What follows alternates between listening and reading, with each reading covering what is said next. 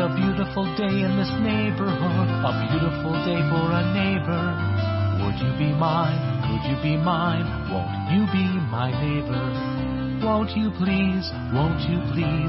Please won't you be my neighbor?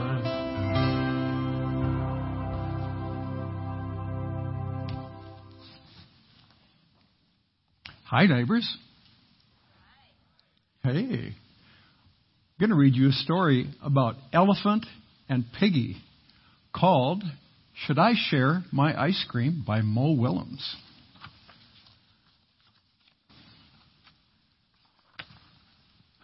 Ice cream.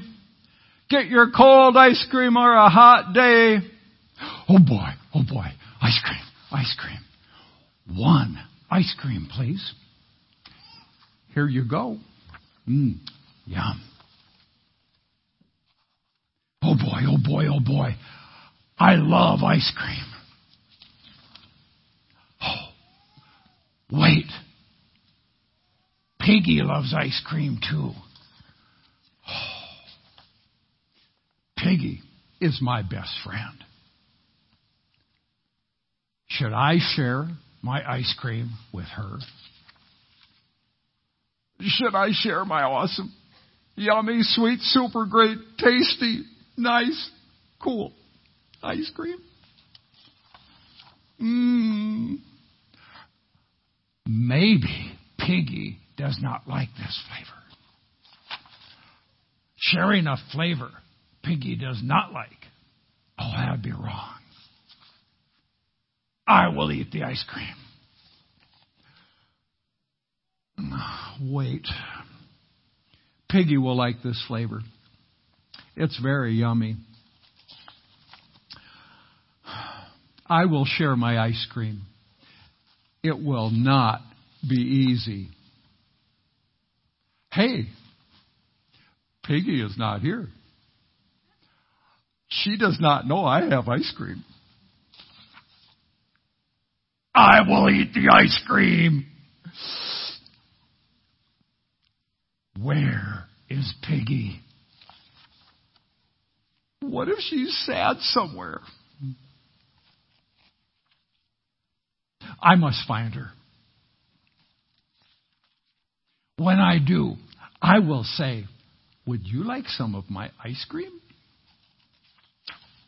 Then she will say, well, thank you. That would cheer me up. Then I will give her my ice cream to share. Then my best friend will be happy. I will do it. I will share my ice cream. Plop. No,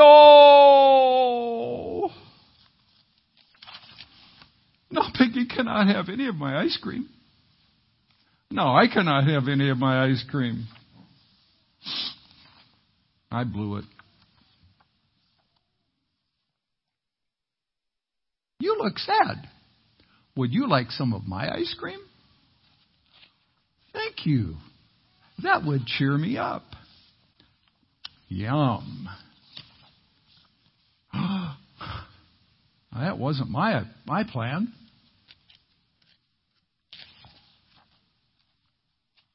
Oh well. This works too. Bye. See you next time.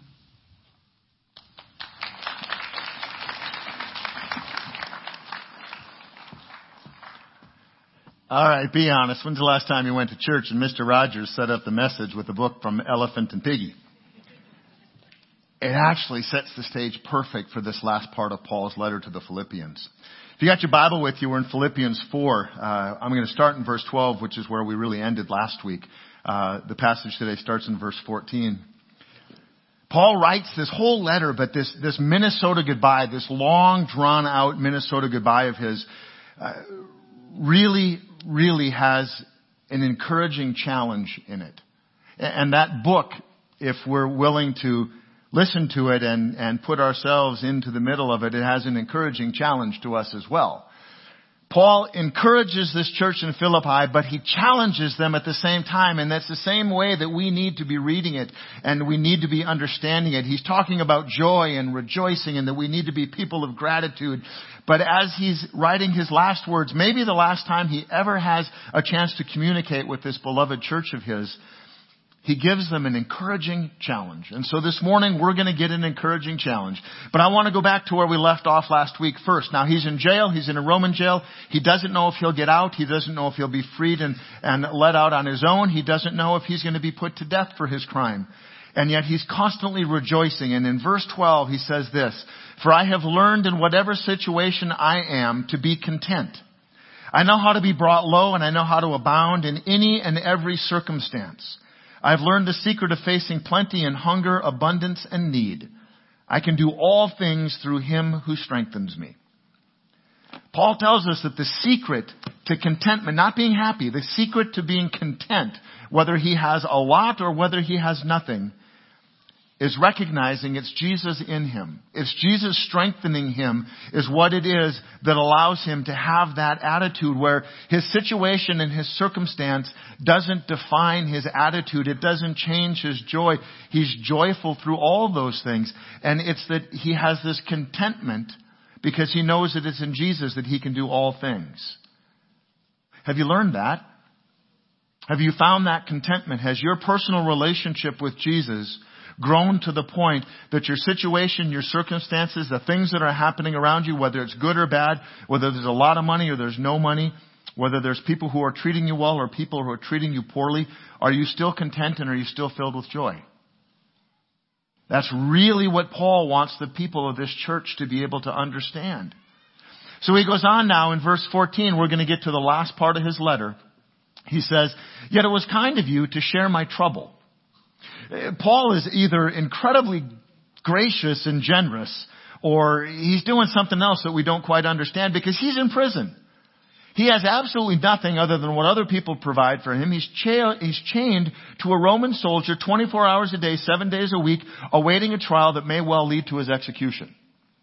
And yet he continues to be gracious to these people, to be grateful, saying, "You've shared in my trouble." How in the world have they shared in his trouble when they're free, living in one of the most beautiful Roman outposts outside of the actual area around Rome in the world?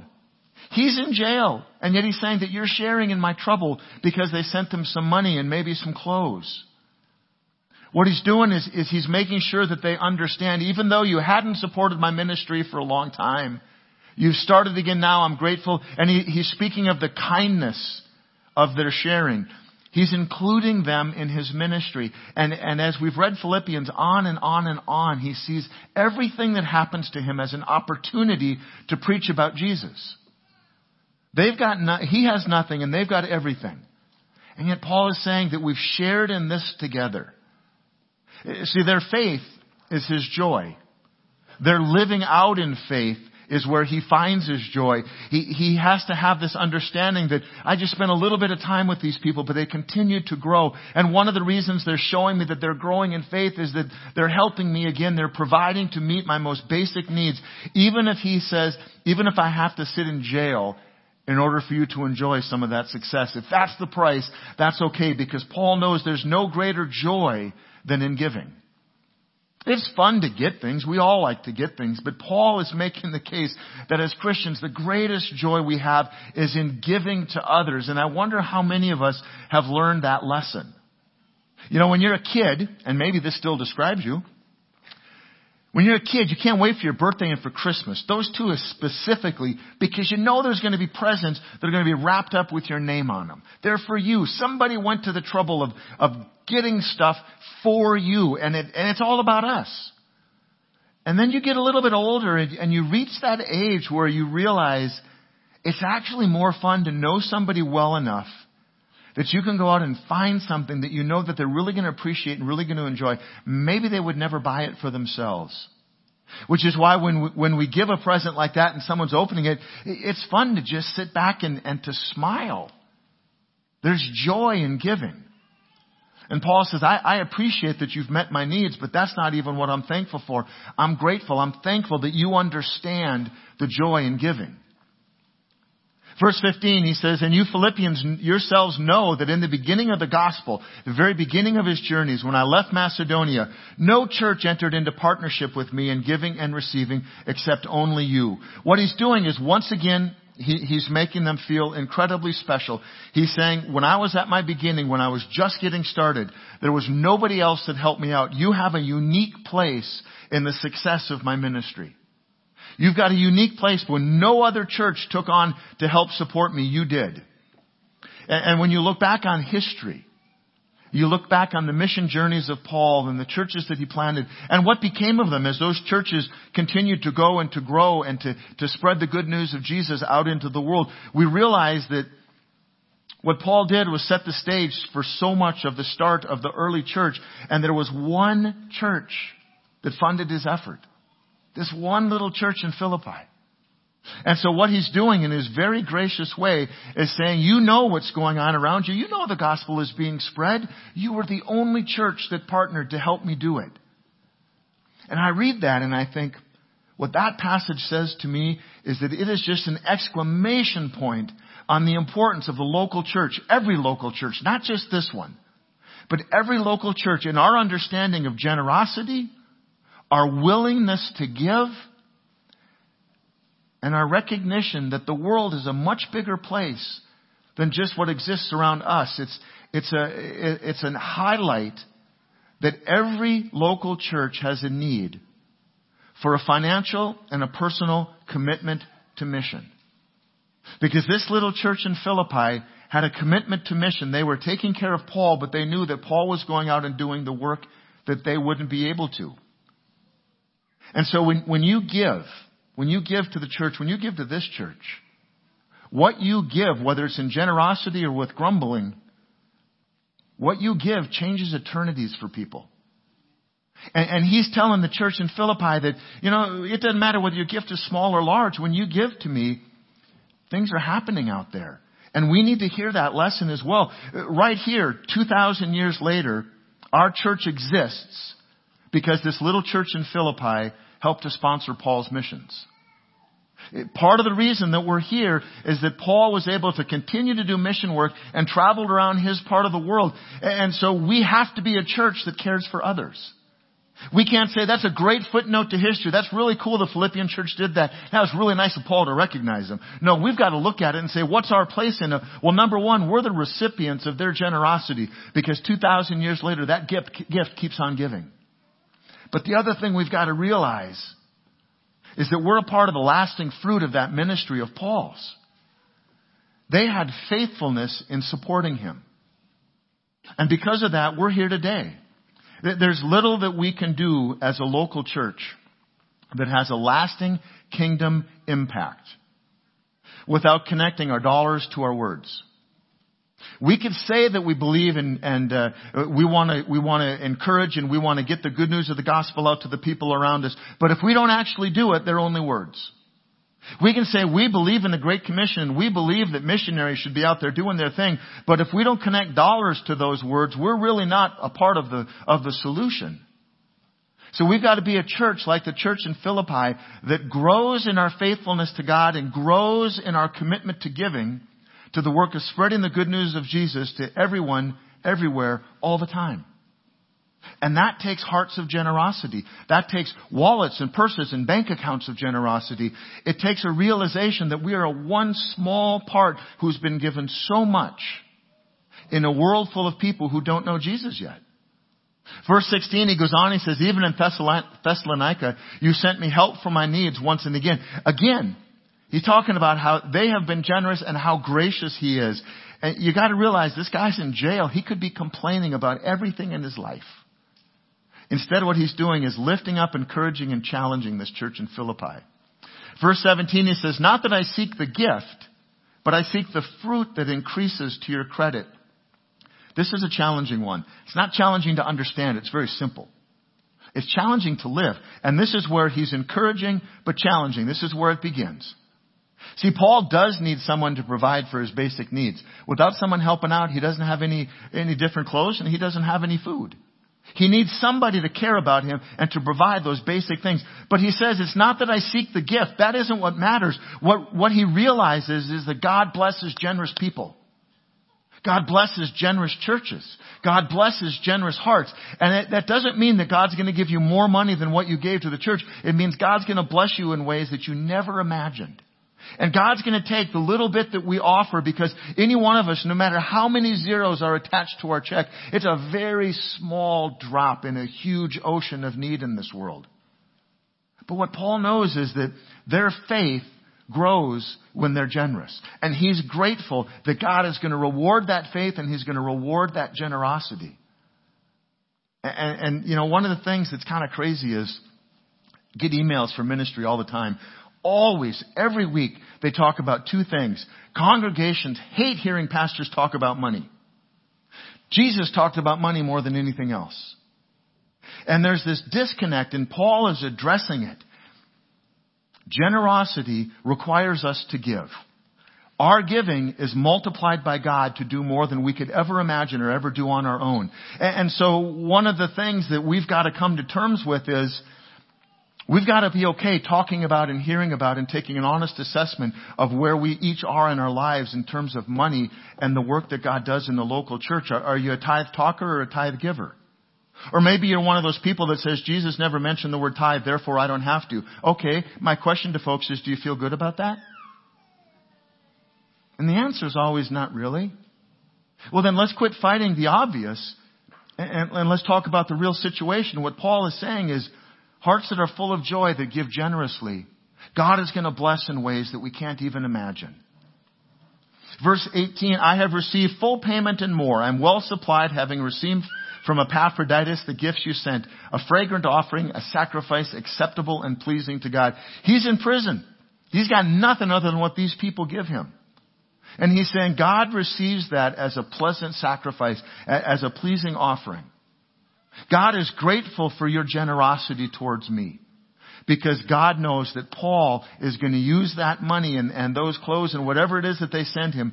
Paul is going to use that to share the good news of Jesus. It's why I say to you so often when we collect the gifts, tithes, and offerings, on the other side of every dollar that you give is a person that we've got a chance to reach. Can we reach them without money? Sure, we can reach a few, but you know how many more we've been able to reach? As our church has grown a little bit, we've been able to reach more people. And the message is always the same. It isn't how great we are. It's how awesome God is. It's Jesus at work in us. It's joy that can't be taken away no matter the circumstance or the situation. That's what people who are living without hope need to hear. That's the message that we're committed to preaching. Paul understands that. See, he's learned the secret to being content. It isn't about whether you've got a lot or whether you've got a little. It's about having the joy of Jesus in you and always being grateful. And then verse 19, he goes on, and this is where his encouraging part and where he takes encouragement. He says, and my God will supply every need of yours according to his riches in glory in Christ Jesus. The key of living in contentment, to being content as a person, is not worrying and living in joy despite your circumstances and surroundings. If you or I were living in a Roman prison the way Paul is as he writes this letter, we would probably not be the people of joy that Paul is. Because Paul has been tested, he's been pushed, he's been challenged, he's been just treated so horrifically. And the one thing that's carried him through all of that is a living relationship with Jesus. And most of us have not been challenged like that. But Paul is saying that is where the joy is, that God has everything and he's going to meet your needs according to his riches. And so the first thing that we got to come to terms with is this. Do you really believe that it is God who holds in his hands all of the riches of the universe? Do you really believe that that's all in God's control? And then the second thing is, do you trust God to supply every need of yours? It's one thing to say, yep, I believe that God has it all. Everything is God's. But then do you also then say everything that I have is God's? Because that's the natural follow-up, right? Think about this. Not a new thought. I've said it before. However much you accumulate in this lifetime, money, vehicles, property, houses, I don't care what it is. Whatever you accumulate, on the moment that you die, it is no longer yours. It goes on to someone else. Maybe you direct how it's transferred, or maybe it's done by a court. But the bottom line is, the moment that you die, that's no longer yours. You are merely a steward. You are merely taking care of it for this lifetime. And God is giving it to you, waiting to see how it is that you're going to handle it. Are you going to handle it in generosity, or are you going to handle it with selfishness? And what Paul is talking about is God will supply every need, but do we trust God to do that? God asks us to trust Him. God asks us to trust Him, and we have no reason not to. He even asks us to trust Him with our money, but what's interesting to me is the Bible also tells us you should not test the Lord your God, except with your money. We are to trust God in everything, but we are not to test God except with our money. And the reason is that it's why Jesus preached so much about the connection that we have to money. 2,000 years ago, it wasn't any different. People got up, they worked hard, they got a little bit of money, they wanted to keep it for themselves, just like you and I do. Jesus talked about money all the time, our connection to our money. But do we really believe that that money is God's and we're stewards of it, we're caretakers of it? Or do we believe that it's ours? Because God says, test me on this. There's no way that we'll outgive God. You might think that giving some loose change or a bill or two is being really generous. See, but God knows how much He's actually given you ahead of that. And God says, test me. You think you want to find out what it is to give big? Then give big. Let me see what I can do for you. It doesn't mean that you're going to get all that and more back in terms of money. That's an ATM transaction. That's what you do in banks and when you do investments. You hope that you're going to get more than you put in. With God, the blessings are far different than money. They're things that really matter.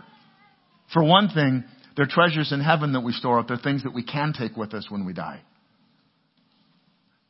But what's your attitude about money? Is money in your mind better understood as all being God's and you're a worthy steward of it? Or do you really truly believe that it's all yours? It's no different than that book that Mr. Rogers just read about Elephant and Piggy. We can be so selfish. Admit it. You don't have to admit it out loud. Don't raise your hand. You can be selfish just like I can. You work hard. You don't have as much as you'd like.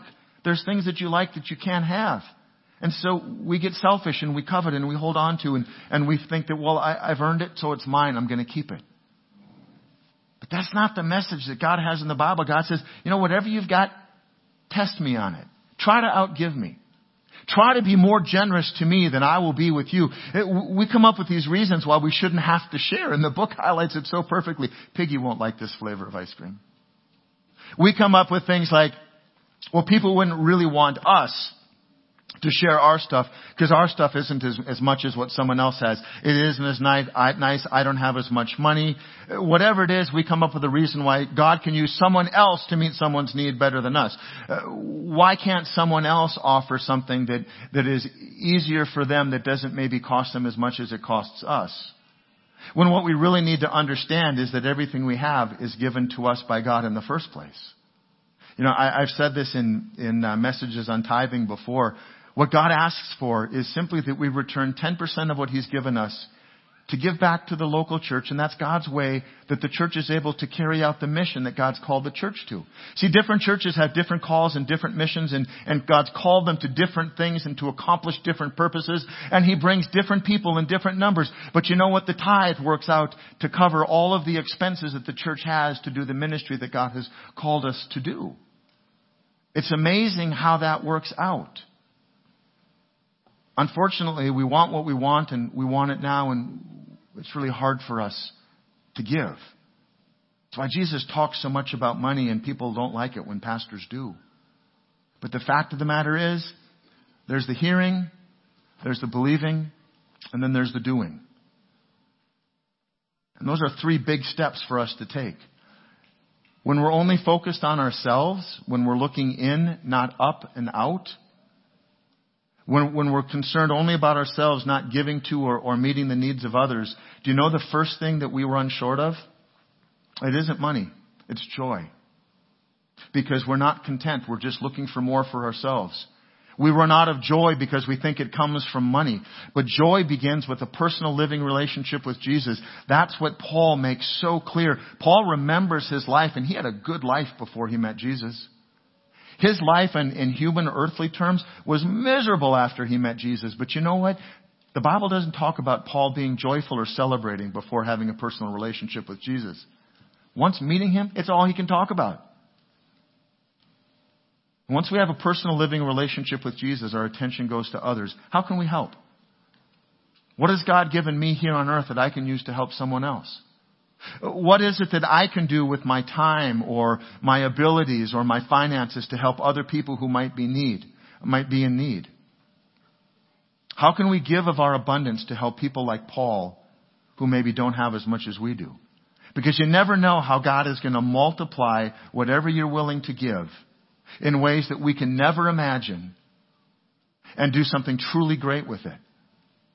In the book, Elephant missed out on the joy of giving because he was selfish, and he came up with all kinds of reasons why he shouldn't have to share. By the time he made the decision want to, he had nothing left to share. His selfishness had cost him his ice cream. And yet there was Piggy, and Piggy was willing to share with Elephant. And his realization, well, this wasn't my plan. Are we living our lives for ourselves, or are we living our lives for God? Elephant missed out on the joy of giving because of his selfishness, and that's what Paul's talking about. Paul is encouraging the Philippian church, but he's challenging. We don't give in order to get. That's an ATM transaction. We get the experience of realizing the joy of giving when we're generous with our giving. And that's what God's talking about. That's the blessing. You know, in 22 years of professional ministry, I've talked, I don't know how many times, on giving and finances and offering. And never once have I said because the church needs the money. What the Bible makes clear is that we need to give. Tithing is about our recognizing that everything we have is a gift from God. It's about giving back a small portion and being able to keep 90% of that for ourselves. And you know, in all those 22 years, never one, I've had people who've been angry about the sermons. I've had people say, quit talking to me and quit stepping on my toes. And I hate churches that talk about money. Well, Jesus talked about money a lot. The one thing I've never had is someone who said, I wish I wouldn't have tithed. I wish I would have never started tithing. What I hear over and over and over again is, when I made the commitment to tithe, I realized 10% wasn't enough. Because there's a joy in giving, there's a blessing in giving that finances, that money can't compete with. I've never heard generous people say, you know what, I've just been too generous. Why? Because God is generous. God is trustworthy. God is a promise maker and a promise keeper. And God is worthy of our worship and our praise and our love. So if you've got a God who is trustworthy, why in the world do we not trust Him? See, life isn't about you deciding whether God is trustworthy or not. God is trustworthy. 2,000 years of human history are recorded in the New Testament, and it goes well beyond that into the Old Testament. God is trustworthy. God is a God of His Word. Life isn't about you deciding if God is trustworthy. God is trustworthy. Life is about deciding if you will trust God. That's what life is about. So who are you going to trust? Who are you going to give your life to? What are you going to put your trust in? If you put your trust in money, I have a feeling a day is coming when the money is going to fail you. And whatever joy you have in having money is going to leave when the money leaves. But if your joy is in Jesus and you have a heart of generosity, your joy will grow and grow and grow. So who are you going to trust and who will you give your life? What will you give your life? What will you put your trust in? I heard a quote recently, and I couldn't find out who said it. I think it's quite recent. I think it's a preacher, pastor out there somewhere. But the quote is this: Jesus slept during the storm, and when you learn to trust God, you will too. America right now has got more people who can't sleep because they're nervous and they're afraid and they're stressed out than ever before in the history of them taking those surveys. Jesus slept during the storm, and when you trust in God, you will too. That is so beautiful. Rest in God and no rest. Don't rest in God and don't know rest. Jesus slept in the storm, and if I'm willing to learn to trust Him, I will too. There's nothing more that God has to show or to give or to offer to earn your trust. He's already done it, and the name is Jesus. God's already given everything to us. How can we not trust a God who died for us when we didn't even believe in Him, and all He asks of us is that we live for Him? How do we not trust that God?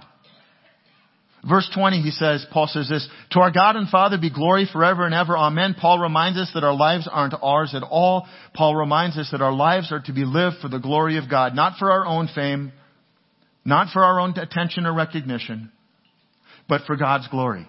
And if we're going to live for God's glory, we need to live with the joy of Jesus, and we need to have a heart of generosity because God first was generous with us. Verse 21. He's wrapping it up, the book of Philippians. Greet every saint in Christ Jesus. The brothers who are with me greet you. All the saints greet you, especially those of Caesar's household. I have read the book of Philippians, I don't know how many times. For some reason, this is the first time I saw that phrase. Let me read it again. All the saints greet you, especially those of Caesar's household. How does he know that? He's in jail. Paul's a name dropper.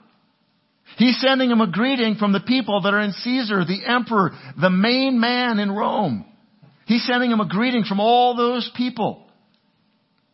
How is that possible? Paul is bringing this little church in Philippi into the ministry, into the growing church that he's a part of in Rome, and saying it's because of your generosity that Caesar's household knows Jesus. Now that doesn't mean that Caesar does. He doesn't say that. He talks about the household. He talks about the gathered people, the extended family, the servants, the slaves, the people who spend their time working there, who have heard the good news of the gospel of Jesus.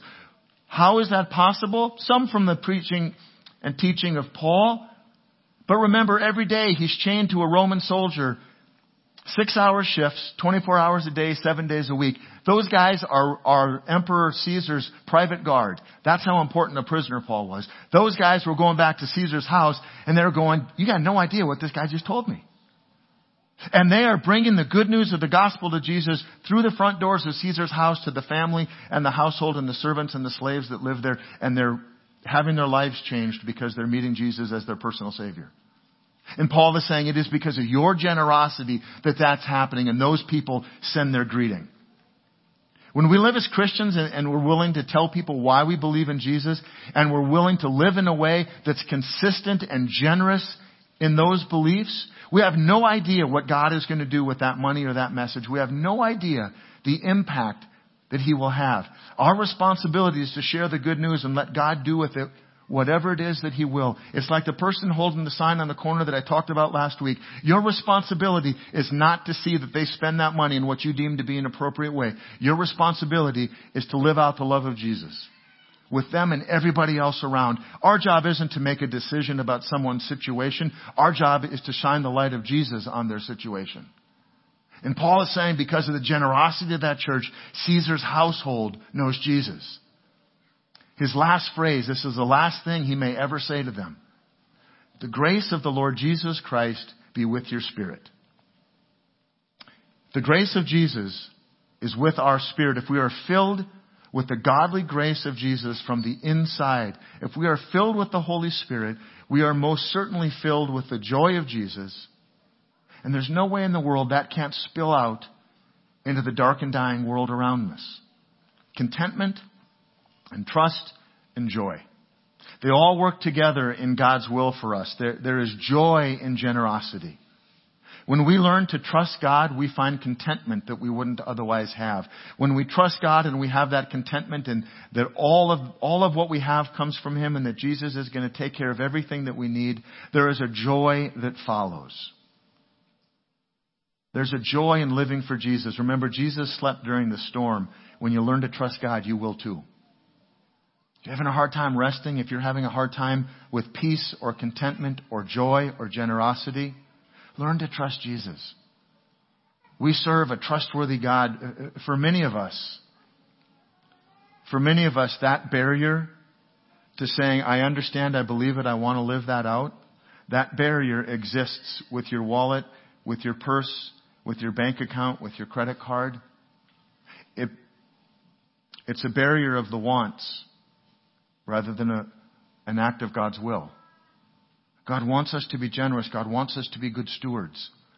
God wants us to be people of generosity. And so here we come to the end. These are the last words that Paul speaks to this church in Philippi. 16 times he's used the word rejoice. He talks about joy at every turn. So we're at the end of this book, but we're at the beginning of a decision for you. I said that this was going to be an encouragement and a challenge.